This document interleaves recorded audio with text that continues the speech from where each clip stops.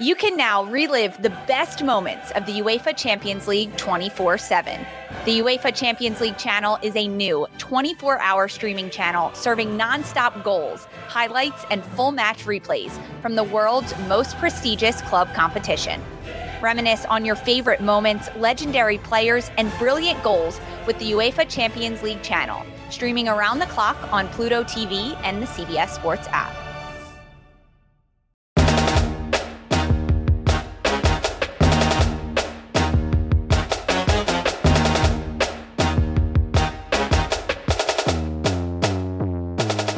What's up? Welcome back to the Barton and Bud Show. Bud, I am sitting in a vacant house. The only place I can find internet in Nashville. And my in-laws' house is on the market, so excuse my background. Looks like you've got a fresh new background this week too. Yeah, I got to slide it over. I guess I got to pull this a little closer to me. But yeah, I mean, this close almost. This quarantine just keeps getting weirder. But how are things your way? Not bad, man. My son is standing up and walking with the walker, and we're still turning out content on the work side of things, and had some great, we had the last kind of coolish weather weekend we'll have all year. Down here in Orlando. I mean, it was just like mid 70s, tick the low 80s. It was solid. Little different weather up there for y'all. Storming, man. I don't know what's going on. I don't know what Nashville's done. Too many good nights on Broadway, I think. Made the gods angry, and we're paying for it right now. But we'll get through it. Get some internet power back this morning. We're getting there. So we hit 225 iTunes or Apple Podcast reviews. We should probably shout out our listeners for that. And today we have a lot of stuff to talk about, including something we teased at the end of the prior episode, and that was some Tennessee talk. So cue that Rocky Top music. We're about to talk a whole lot of Tennessee, and we're going to talk a little bit about something that you brought up just kind of off the cuff last week, or maybe it wasn't off the cuff. Maybe you already knew what I would find, but I kind of took your idea and ran with it, and we found out some cool stuff with draft trends and Heisman quarterbacks, and I think you're really on to something there about how those players are evaluated. We can talk about Chris Hummer's story about how schools actually develop 5 stars, which got the full-scale Urban Meyer endorsement, and then you wrote a piece about where Urban Meyer ranks all time as a recruiter and how he changed the game of recruiting. And then we actually have a 5-star Apple review question to take. So we had an Indiana listener write in to ask us a question. So it sounds like a pretty loaded up show to me, dude. Busy show. I guess we got to start with Tennessee. It's not all bad weather in the state of Tennessee. Over there in East Tennessee, it's raining 4 stars right now. They are the story in the college football recruiting world. And given that there's really not a college football world to speak of right now, they're kind of the story in the college football world. How you want to set this up? You want to give the rundown here? Do we have a few clips we want to play? Yeah. So not surprisingly, Tennessee has dominated the airwaves of pretty much all of our other shows. We'd like to personally thank Jeremy Pruitt at the University of Tennessee for getting all these commitments and helping us finish April with some very strong numbers coming in at a time where there's not as much news as perhaps we would like. So great job, Tennessee. Here's the clips. We're going to have Greg Biggins and Charles Power, Trey Scott and Wes Rucker, Josh Pate, whose show is growing leaps and bounds, by the way. Make sure you check out the Late Kick with Josh. And then also Tony Levitt here. So let's go ahead and hear these. And last but not least, let's go over to Tennessee. They're on a nice little run right now, and I think the story with them isn't just who they have, but maybe who they're projected to get. Crystal Ball's kind of flying in for Caden Salter, one of the top quarterbacks in the country, top 100 on our board nationally, not as a quarterback, as a football player, and then also Terrence Lewis. You make a case, has maybe the best linebacker film, at least top 3 film that we have seen. If you can, Charles, put into kind of perspective what kind of role Tennessee is on right now. Yeah, they're on a big role. So within the last week, they've gotten Dylan Brooks, who's a composite 5-star out of Alabama. Julian Nixon, who is like a receiver, tight end type. We're a little lower on him than most, but he's a composite 4-star. And Kamar Wilcoxon, who is also a composite 4-star safety, and then projected to get or like the crystal ball is trending heavily towards Terrence Lewis and Caden Salter. So without Lewis and Salter, their class is already 5th nationally with 13 commits and 2nd in the SEC. But yeah, they're rolling. Let's talk about what really is at the forefront today. Remember the focus. When we were on air Sunday over in the corner that we normally sit in the studio, we were talking about Tennessee recruiting, and I told you how big a deal it was that Dylan Brooks from little tiny Roanoke, Alabama, had committed to the University of Tennessee. That was a 5-star defensive end, outside linebacker type, and at the time, we were talking about how big a deal this was, and it is a big deal. And since that time, you know what Tennessee's gone on to do? They've gone on to land 5 kids in as many days, culminating today with the announcement of Terrence Lewis, another 5-star linebacker this time out of South Florida, commits to the University of Tennessee. This is, again, can't be overstated, a huge get for Tennessee and Jeremy Pruitt. Dylan Brooks, who Tennessee gets out of the state of Alabama, and he was supposed to be turning to Auburn, and that started it, right? So that was the first commitment of the week. And Wes, speak to the impact of that, because it seemed to be this have a cascading effect where the good news just kept on coming. Yeah, it's interesting because on Sunday that one kind of popped up, and that's a kid who I think a lot of people assume you're talking about a 5-star prospect, the number 1 prospect in Alabama. Tennessee got him, and then you're right. I mean, it's just sort of cascaded from there to the point where after they'd gotten a couple days, one of the really good recruiters, Jay Graham, the running backs coach, puts out this kind of almost like subtweet saying, by the way, kids, if you want a spot, you better take one now because this thing's filling up pretty fast. And then lo and behold, they get 2 the very next day, one from a 5-star and another from the number 1 JUCO running back in the country, who's probably going to end up being a 4-star, high 4-star.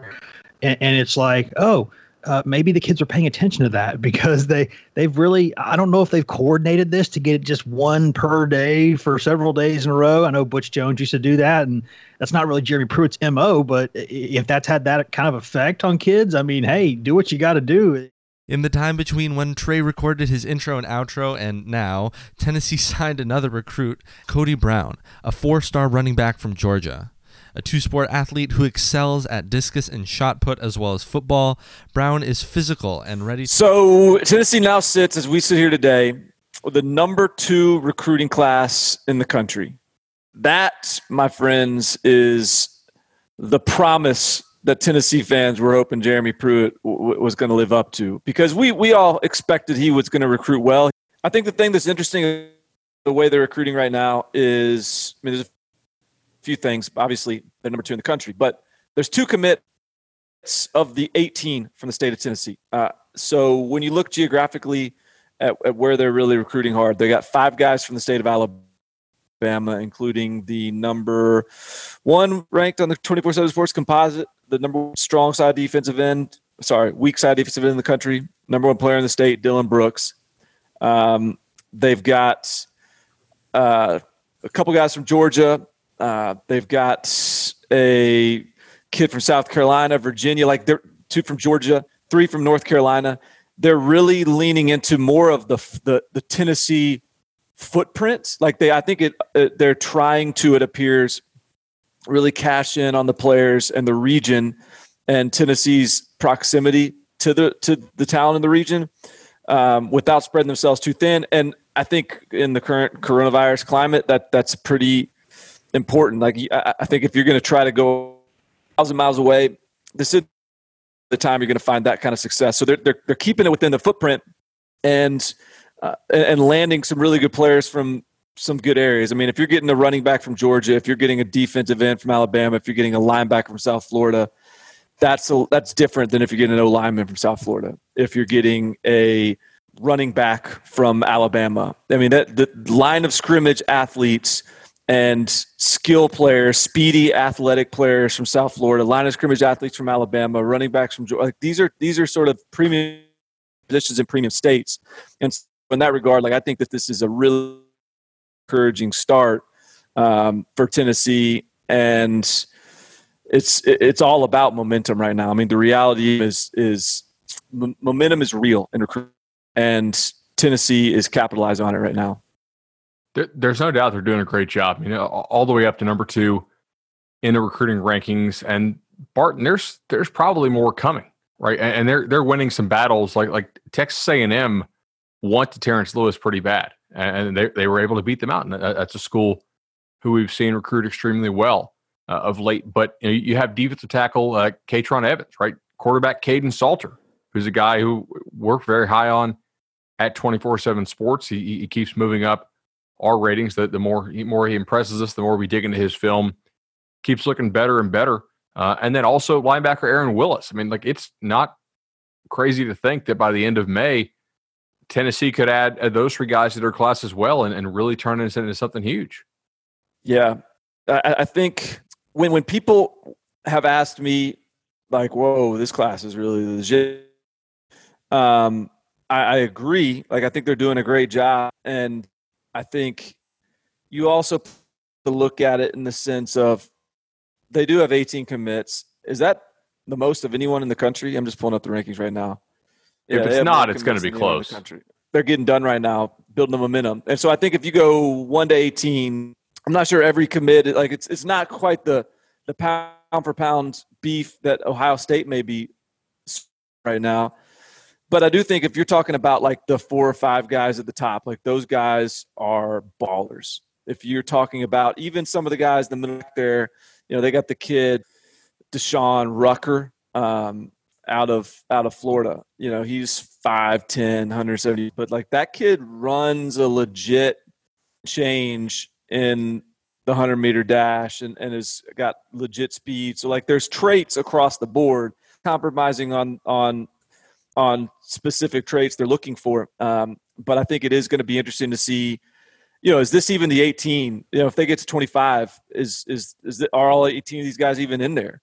Is this class start to turn over somewhere along the way, and we see them continuing to build on that momentum and recruit even better players? I just think that this is sort of just the early stages of this class in a lot of ways. All right, so let's play over under.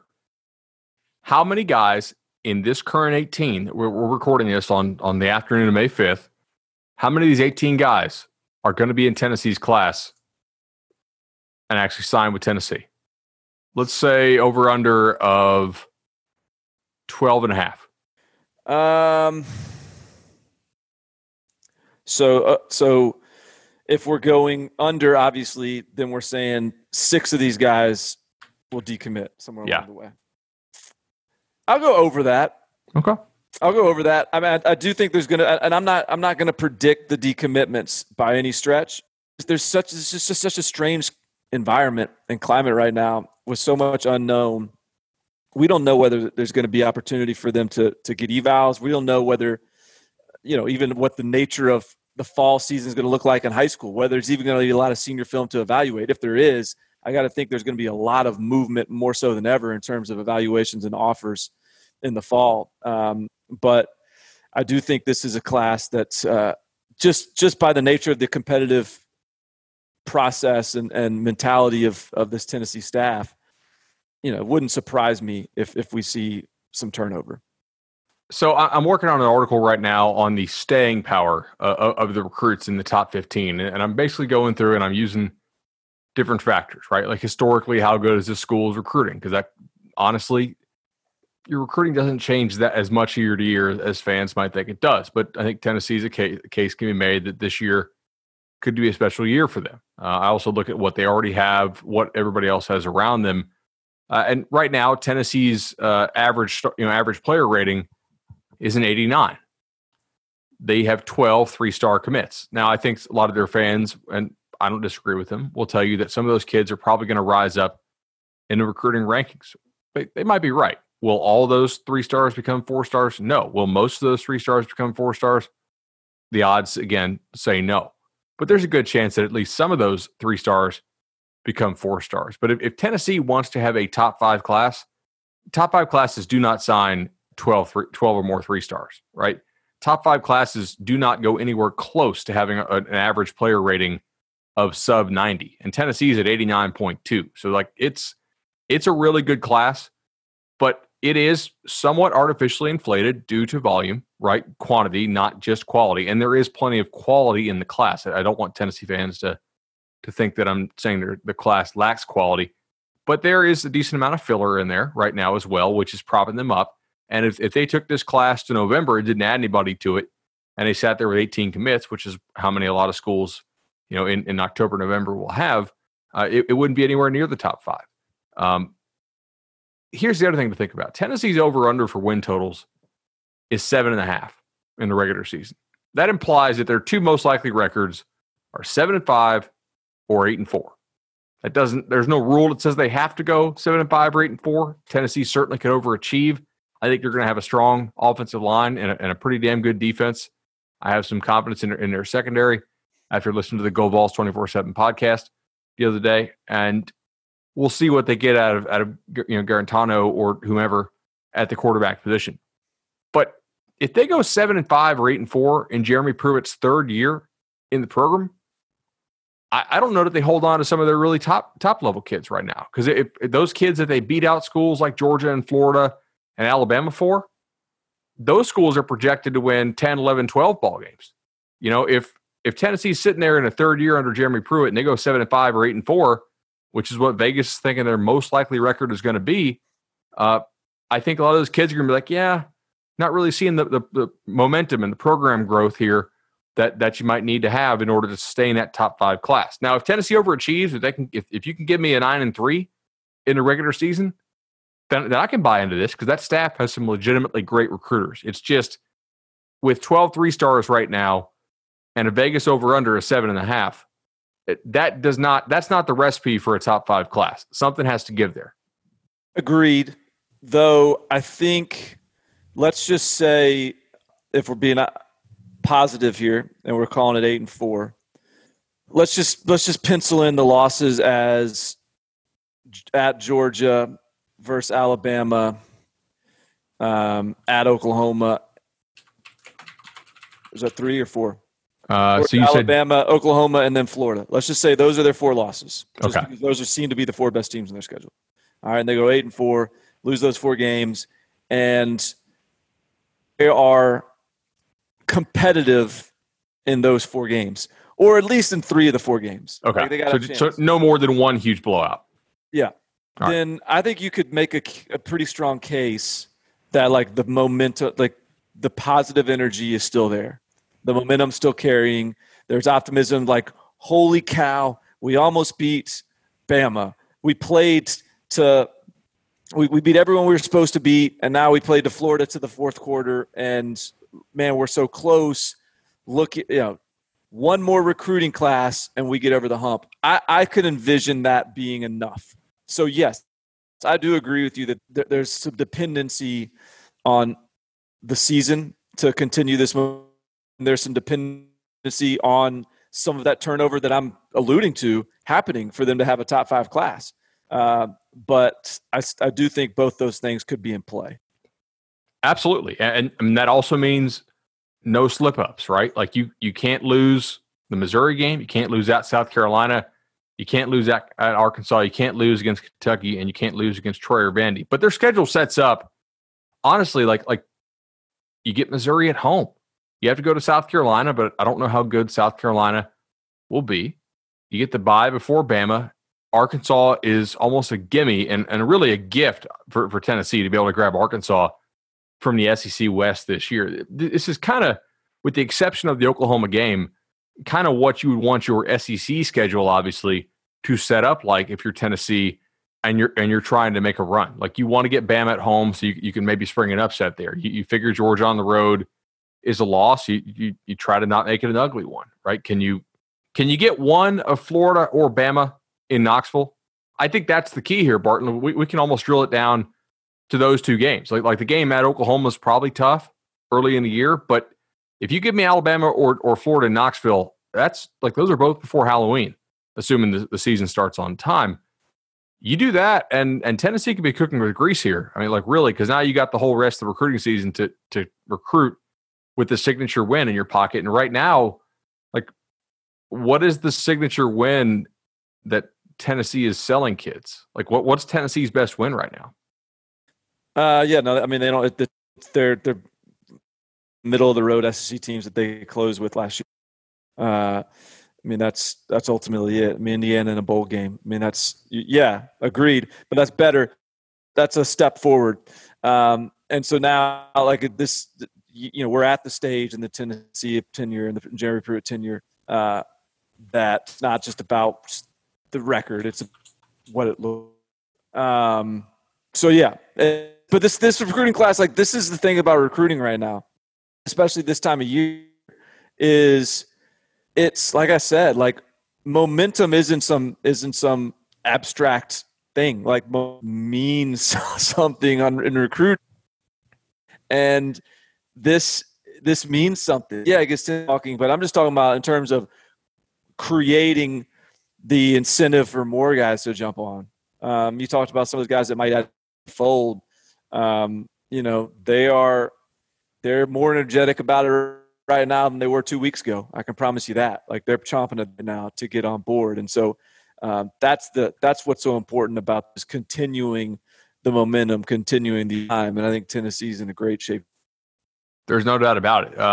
So Barton, after this ad break, we'll come back and we'll talk about something you mentioned in last episode, which is Heisman quarterbacks and how well they're translating to the league and what that means for us from a recruiting perspective. And then we'll also talk a little bit about Chris Hummer's story that he wrote. And we have some 5-star Apple Podcast questions to get to this week.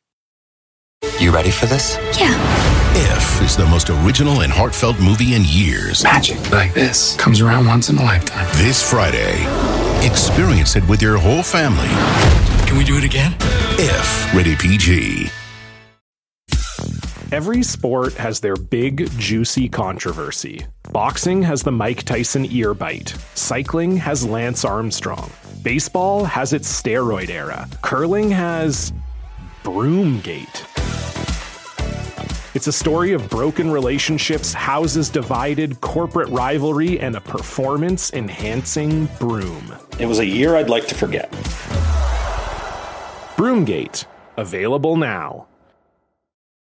All right, so now let's go ahead and talk about something you said last week. We'll go ahead and listen to this clip now. Like this is what, the third straight year we've had a Heisman Trophy winner be drafted number 1 overall. Do you remember back when the Heisman Trophy was like a total kiss of death for NFL success? Like it was just a given. If you win the Heisman, you're going to be a bust, because what you need to do in college to be successful at the quarterback position is different from what you do in the NFL to be successful at the quarterback position. I think you're like no longer do you have to have a translator for what a good quarterback looks like in high school versus college versus the NFL.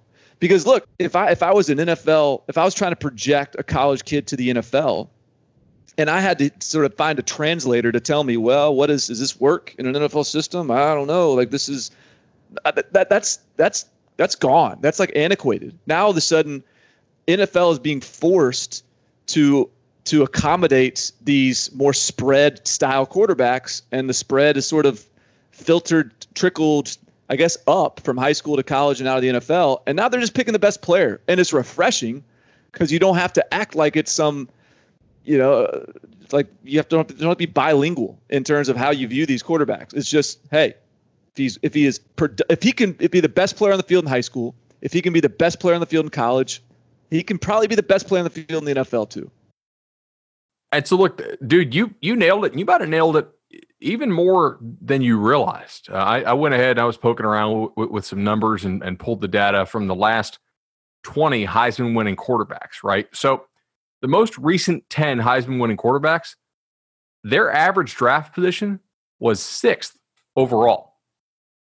The prior 10 Heisman winning quarterbacks, their average draft spot was 120th. I mean, 120th to 6th is nuts. And that's not that small of a sample. I mean, it dates back to almost 1990. And that's me pulling out Charlie Ward, who went to go play in the NBA. I think there's something to this idea that because of the scheme, like the schemes matching up and the NFL teams maybe matching a little more what colleges are doing and trying to fit their schemes to college players more than ever, that we can trust college production, especially at that position, to translate better to the NFL. it's a little bit it's refreshing almost. It's like a relief. Like if we want to look at a kid's, I mean, Joe Burrow, like he's the latest example, obviously. And hey, maybe Joe Burrow is going to be the one that we look back on and we say, well, that was the one that has started the trend in the other direction, because old school mentality, Joe Burrow isn't the NFL prototype. He doesn't have big hands. He doesn't have a strong arm in the NFL sense of the word. And he's what is his elite traits? But the dude threw to NFL wide receivers against NFL DBs for the most of his season last year and was unbelievable. And he's got drafted number 1. And it's just, I think it speaks to me to just the idea that it's high school, it's college, it's NFL. Everyone is running elements of this like spread football. And used to be the best quarterback in college football was Eric Crouch or Charlie Ward or whoever else like you're talking about. Those guys Jason White. They don't play the same game. They don't play the same game as the NFL. Those guys weren't playing the same game as the NFL, and now we are.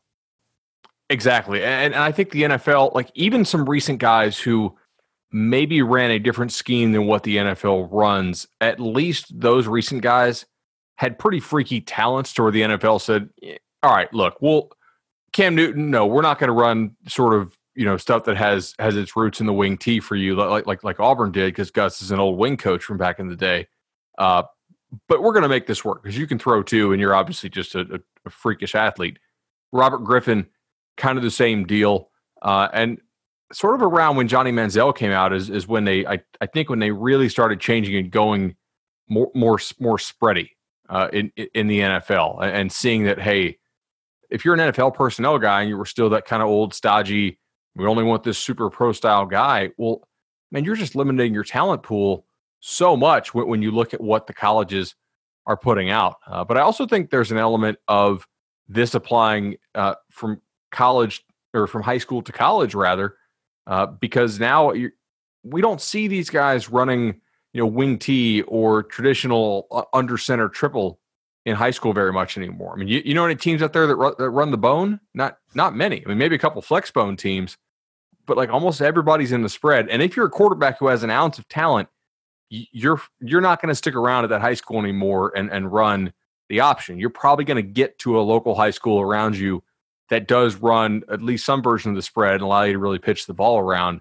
I think your Joe Burrow point's interesting too, in that his arm's not great, but what he does so well is hit guys in stride and very quickly diagnose where the ball needs to go. And because with the RPO game, the defense is always wrong. It's just, can you figure out where they're wrong within the context of the defense? Because everybody's forced to make choices here. You're kind of running your option stuff and pushing the ball down the field.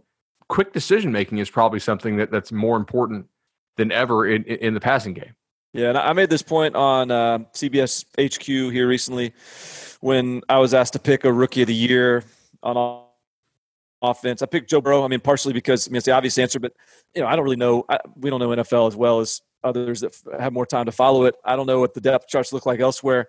So it's an obvious answer. But the other reason I was confident with it is because if you watch the way Joe Burrow played in the fall, he is making like his concept of what receiver is right now heading into the NFL is what an open receiver is. Like he is throwing at guys that are covered, but because they are so elite, because his ball placement is so elite, he understands, you know what, I can complete this pass by making a perfect throw and make a perfect catch. And that's what they did at LSU. And so I think in that sense, just his mentality, his demeanor as a passer is going to fit well. The year Jared Goff got drafted number 1, right? Or first quarterback off the board. I think he was number 1.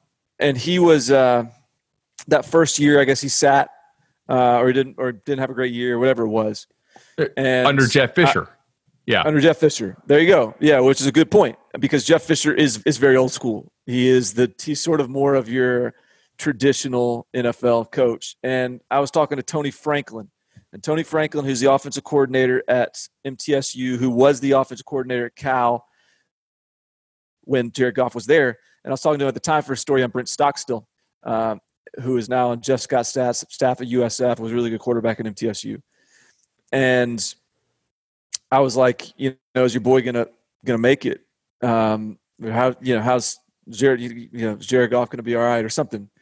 And he was like, well, yeah. I mean, if they just quit, overthinking this thing and let him play ball, yeah, he's gonna be fine. Like these guys all try to act like they reinvent the offense. Like if they just let him play, he's gonna be great.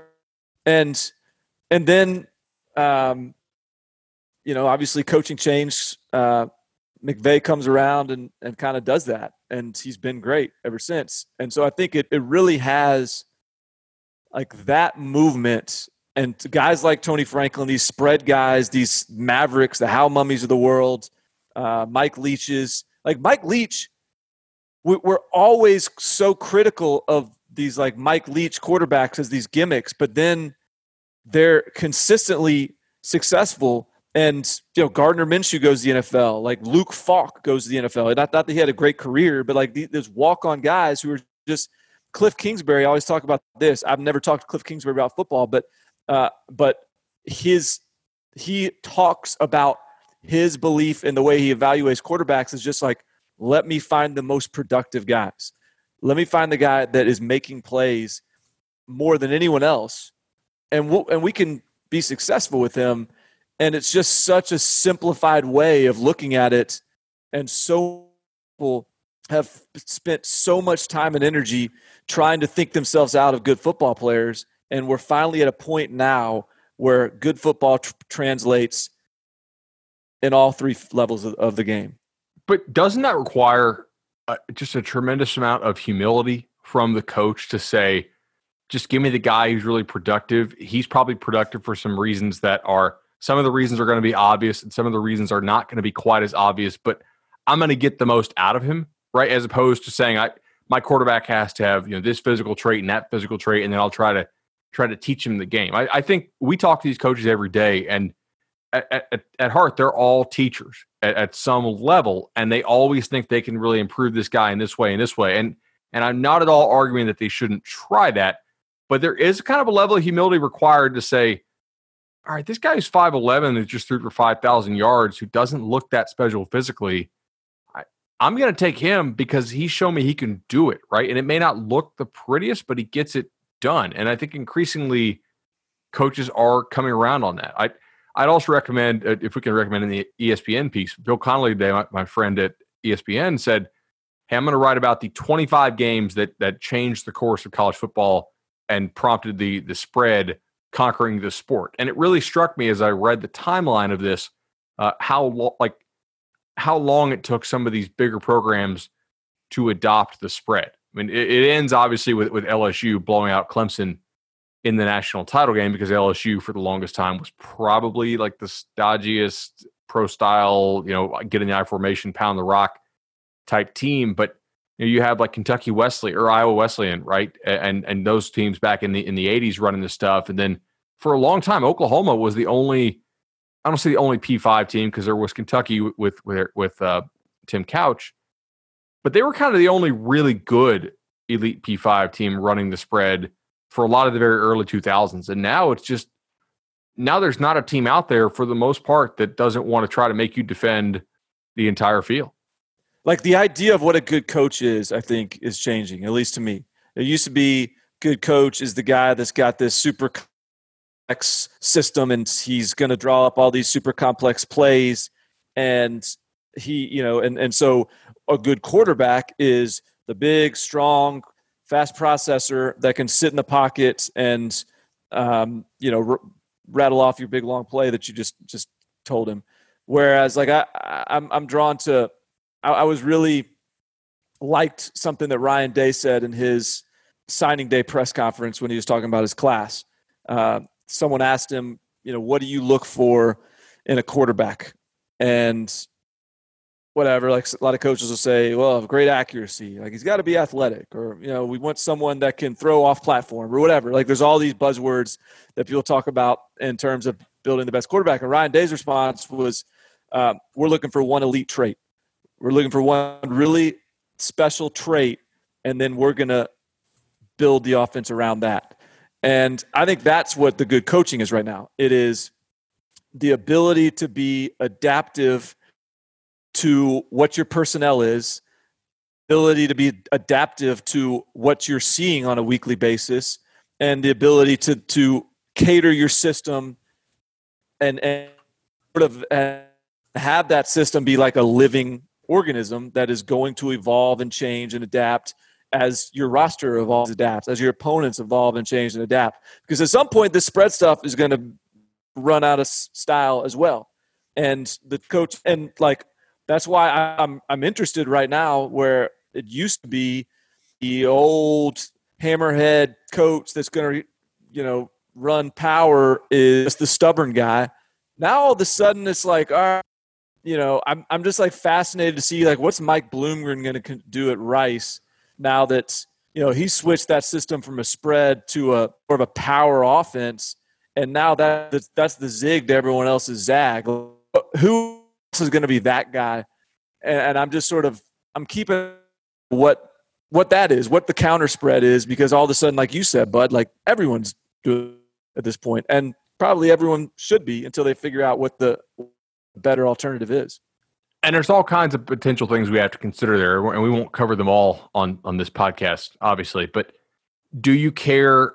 Are you at a school where putting guys in the NFL is a consideration in determining what system you run? Which is why I think Paul Johnson at Georgia Tech was not a real smart fit, because Georgia Tech should actually be able to recruit some elite guys. Paul Johnson at a lot of other schools, though, you know, like I thought Arizona should have hired Kenny Amatololo, right? Because I don't think Arizona can't recruit that well, in my opinion.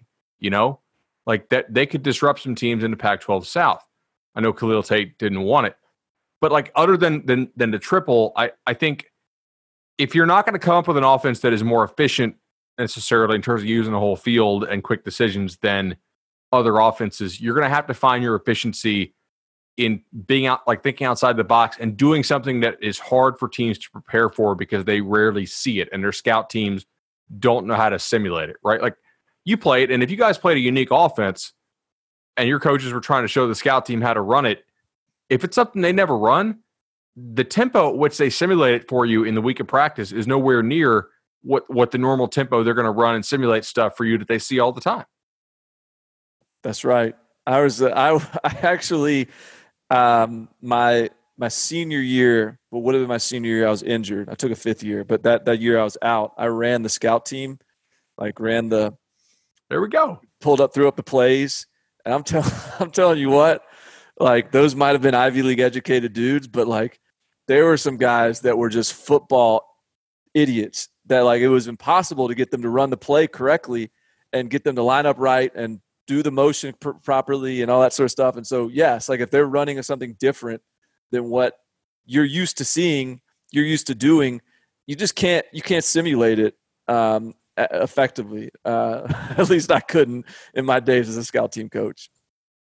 So let's also talk here about Chris Hummer's story. He wrote a really cool story that got some attention from one Urban Meyer about development of 4 and 5 stars. He came up with a proprietary formula to decide who should get credit for developing these 4 and 5 stars. And I thought this was a really interesting piece by Chris. Yeah, this was he's actually done this now for a couple years. And it's like everyone gets the credit on signing day for the recruiting class and the recruiting rankings. But ultimately, are you developing those players at the rate that you should be? Are when those players come to your program, do they leave your program? We get a lot of heat for like, oh, well, yeah, like Alabama offered him and he's a 4-star. Like, how hard is that? Well, when you look at these numbers, you realize a lot of schools take 4-star and 5-star guys and get nothing out of them. And probably even more impressive than what Alabama and a couple of these other schools, Alabama finished number 1 in these rankings. More impressive than what Alabama does on the recruiting is what they do in developing those recruits. And I guess ultimately that's why they continue to sustain it, is because you can sort of point to the success. But in terms of top 247 players, Alabama's gotten 59.3% of them drafted. That's a really, really impressive mark. The only school that's done it better in terms of pure percentage is Ohio State. Alabama finished number one in the rankings because Alabama's are getting drafted higher in the NFL draft than Ohio State's guys on average. But those two schools have sort of set the bar in terms of not only developing at the highest level, recruiting at the highest level, but also developing at the highest level. And Chris's numbers do a great job of illustrating that. And we can look at the other side of this too. Some other schools don't fare as favorably as other big names. So something that I thought was interesting in this too is, so Chris did a good job controlling for, if you recruit a whole lot of 4 and 5 stars, like making it by percentage and a ratio of how many of the guys you recruit as a ratio go on to be drafted, as opposed to just total aggregate numbers, which I think is important. Were you surprised by the rather poor showings by some of the smart schools? I would have thought Stanford would be converting the 4 and 5 stars who they do get to NFL draft picks and good draft picks at a higher number. Same thing with Virginia. And my thinking is kind of like, all right, if you get a 4 and 5 star who actually goes to one of those schools, he probably has pretty good academics, right? He passed their admissions. The chance that he flunks out or quits or gets booted, I think, is lower than at some of the schools that have much more lax admission standards. And because those schools would be avoiding that attrition a little bit better in theory, they should probably be doing a better job turning guys into pros. But they weren't really on that first page. They were more on that second and third page. And that kind of surprised me a little bit when I was scanning through it. So I have a theory about this that is something I haven't proven yet, but it's something I'd like to look into. Is those high-end academic types are ultimately not quite on the same tier from a recruiting standpoint, from a prestige standpoint, as Alabama, Ohio State, Georgia, LSU, whoever. So when they're getting a 4 and a 5 star guy, they are getting a 4 and 5 star guy because that kid is very academic oriented, which is like, that's certainly a positive, but is that a kid that is eating, breathing football in the same way the kid that chooses Alabama over one of those schools is? Whereas, like, I bet you in a lot of those schools, their hit rate for 3 stars, like, I wonder how many 3 stars versus 4 stars succeed at some of those programs. Because if you're a 3-star guy without the profile, and you choose a Notre Dame, a Stanford, you've probably been evaluated.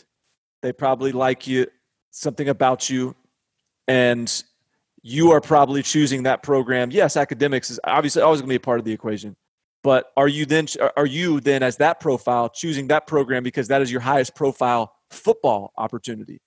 And then does that then again sort of lend to you being more successful coming from that sort of launching point? I don't know. I think a lot of times that the programs that can't win the head-to-head with those top tier, top 10, top 5 type of schools, when they get a kid with offers from those top tier, top 5 type of schools, often that means that they're winning that battle because he wasn't someone that those other schools wanted. And so they're taking him probably because they're partially influenced by where he's ranked. They're partially influenced by who else has offered him. They're partially influenced by the idea that we get to get this kid with a really high profile and pound our chest about winning a recruiting battle.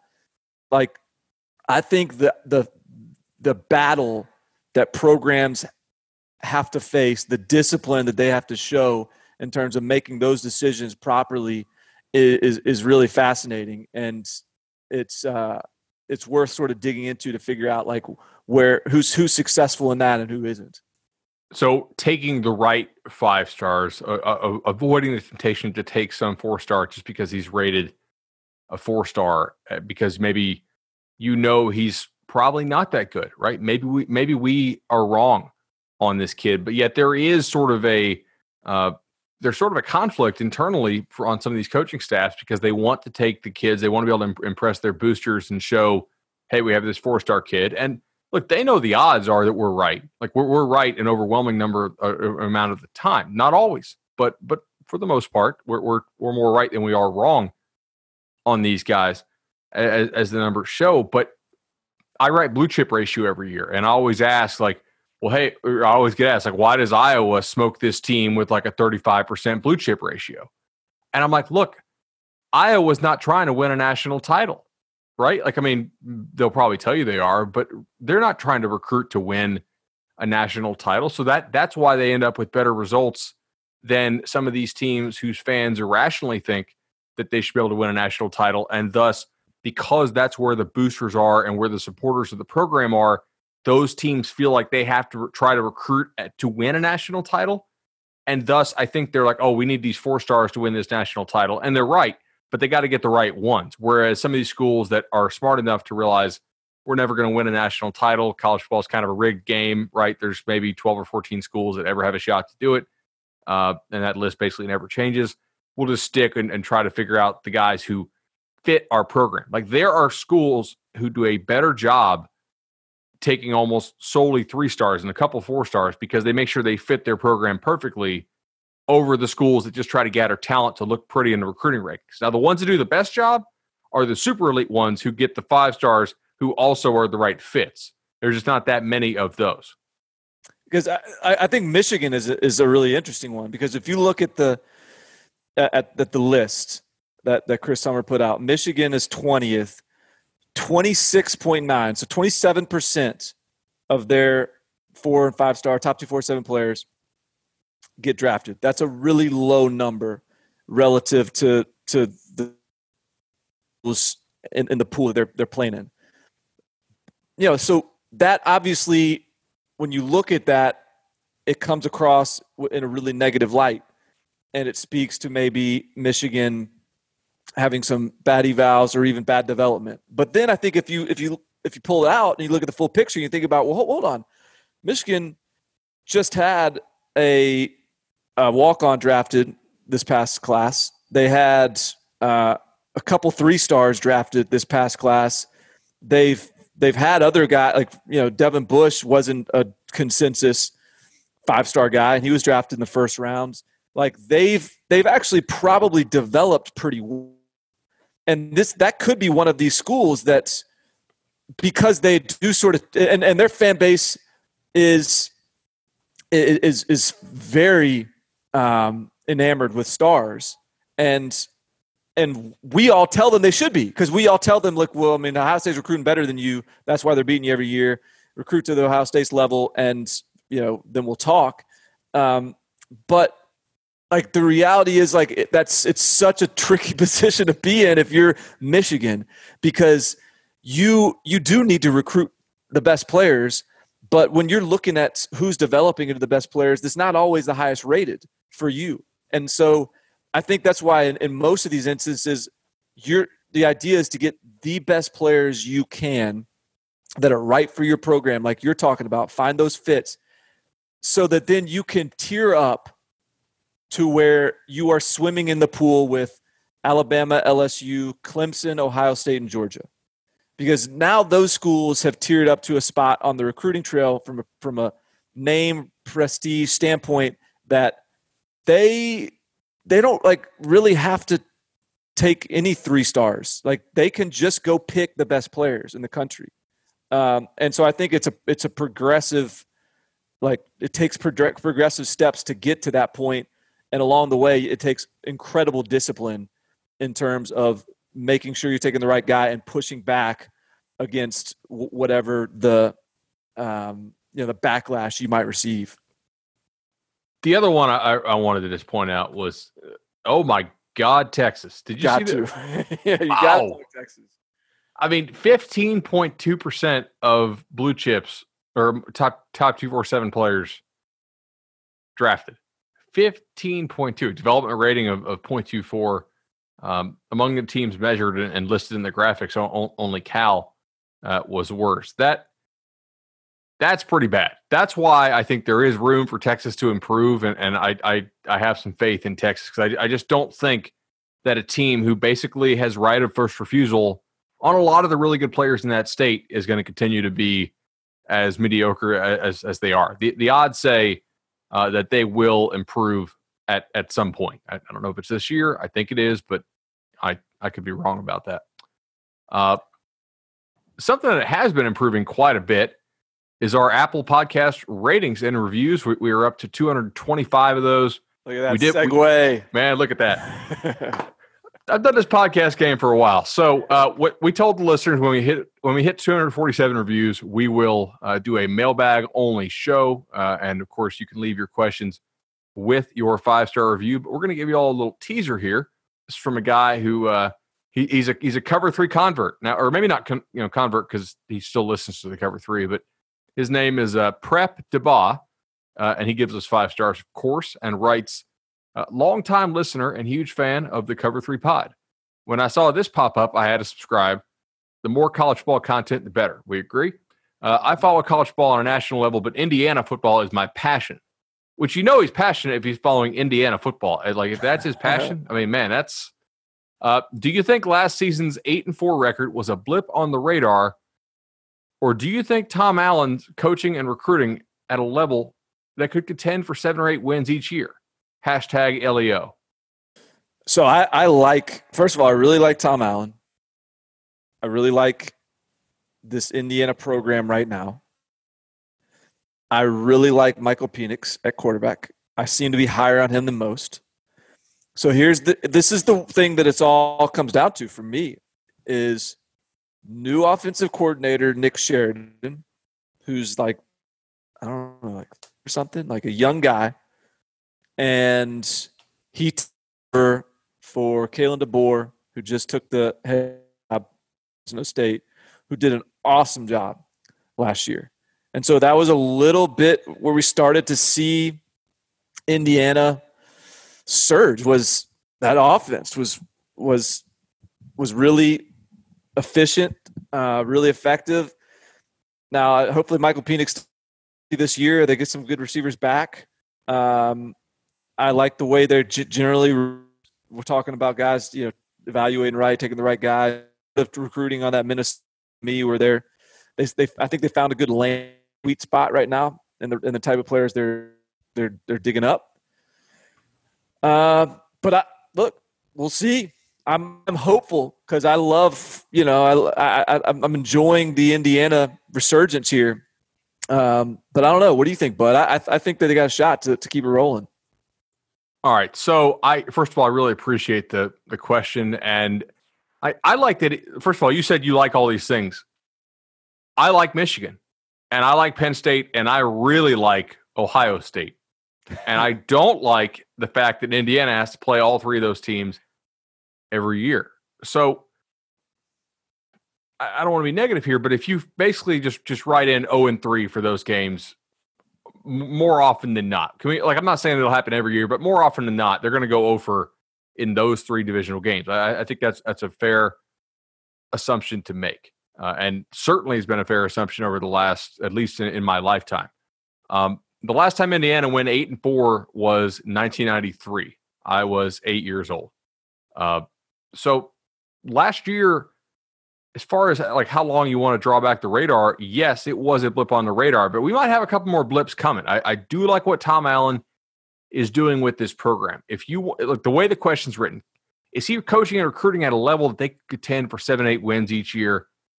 Yes, if they are smart with the non-conference schedule, and if they keep having consistency at quarterback. And so I pulled up their non-conference schedule, because if you're going to win 7 or 8 games a year at Indiana, you basically need to schedule yourself a 3-0 in the non-con. And I'm sorry if that's boring, but you know what? Bowl games aren't boring. Consistently going to bowl games is cool. So next year, or this year, Western Kentucky, Ball State, UConn, that is what I'm talking about. That is how we get to 8-4, is we start out 3-0, and then we take our 0-3 with Penn State, Michigan, Ohio State, and then we have to get 4 or 5 more wins. So 2021, Idaho, Cincinnati at Western Kentucky. I'm okay with it. I understand you're going to play Cincinnati once in a while. They may not be that good in 21. Who knows? Might have a coaching change there. Luke Fickell's a pretty hot candidate. 22, Idaho, Western Kentucky at Cincinnati. All right. You know, I guess I don't love playing a road game at a G5 team, but it may happen sometimes. 23, Indiana State, Louisville in Indianapolis, and Akron. So you get the Louisville there. You're kind of veering off course a little bit. I really don't love scheduling P5 teams. And Louisville may be pretty good right about then. Yeah. This is where I'm not loving it here. Maybe Indiana's pretty good right about then. Maybe this is not. Maybe they've ramped up to where they can dip their toe outside the. They've given Tom Allen the time. Now they can dip their toe outside of the buy some wins region of the college football. That's true. We really shouldn't be like, if the worst thing we could say about their scheduling philosophy is that they're playing Louisville 23, 24, and 25, I say we give them a pass. Just don't go scheduling any crazy stuff. If Alabama's like, hey, we got this opening to play in the Dome, ignore what we did to Duke and USC and all. Just say no to Alabama in the Dome to open the year. And man, if you go 3-0 in the non-con, I think Tom Allen's a pretty good coach. They're doing good things there. A little concerned that they lost their really good offensive lineman to Iowa in a transfer situation. You'd think they're building something there. Right? Kronk was from Indiana, right? He was. Yeah. I didn't get that transfer either. I don't really know what happened there, but I'm going to say that at least until 23, yes, Iowa or Indiana should be able to contend for 7 or 8 wins each year. And then maybe by then, like you said, maybe they'll be stepping up even more. Yeah. If you've listened to the Cover 3 podcast, maybe you've already heard this, but my pie in the sky, hopeful prediction for Indiana this year is a possible upset week 1 over Wisconsin. All right. That's a big if, obviously. But let's just be optimistic here. Pull off the big upset in week 1 over Wisconsin. All right. Then they'll be favored over West Kentucky, favored over Ball State, favored over Connecticut, favored over Maryland, favored over Rutgers, favored over Michigan State. So that's 7-0 with Penn State coming to Bloomington on Halloween, night game. 7-0 with Penn State having a pretty sharp record as well. There's your moment right there. Let's just all hope for Indiana getting a 7-0 Halloween showdown with Penn State, and then they get at Ohio State, at Michigan to close the year as well. So let's see what happens. Contractually, like, I'm required to go to Nashville a couple times a year.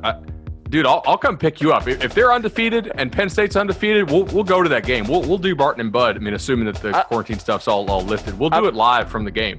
I've never been to Bloomington. I haven't either. Do it. All right. I'd love to. Sounds good.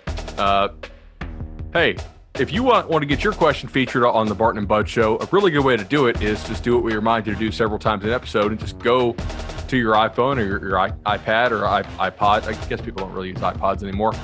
And pull up Apple Podcasts, put your 5-star reviews in there, and you can include your question with your review. And I think by this time next week, we may be at 247 reviews. I would hope so. And so we'll make it a mailbag show. Hope to hear from you.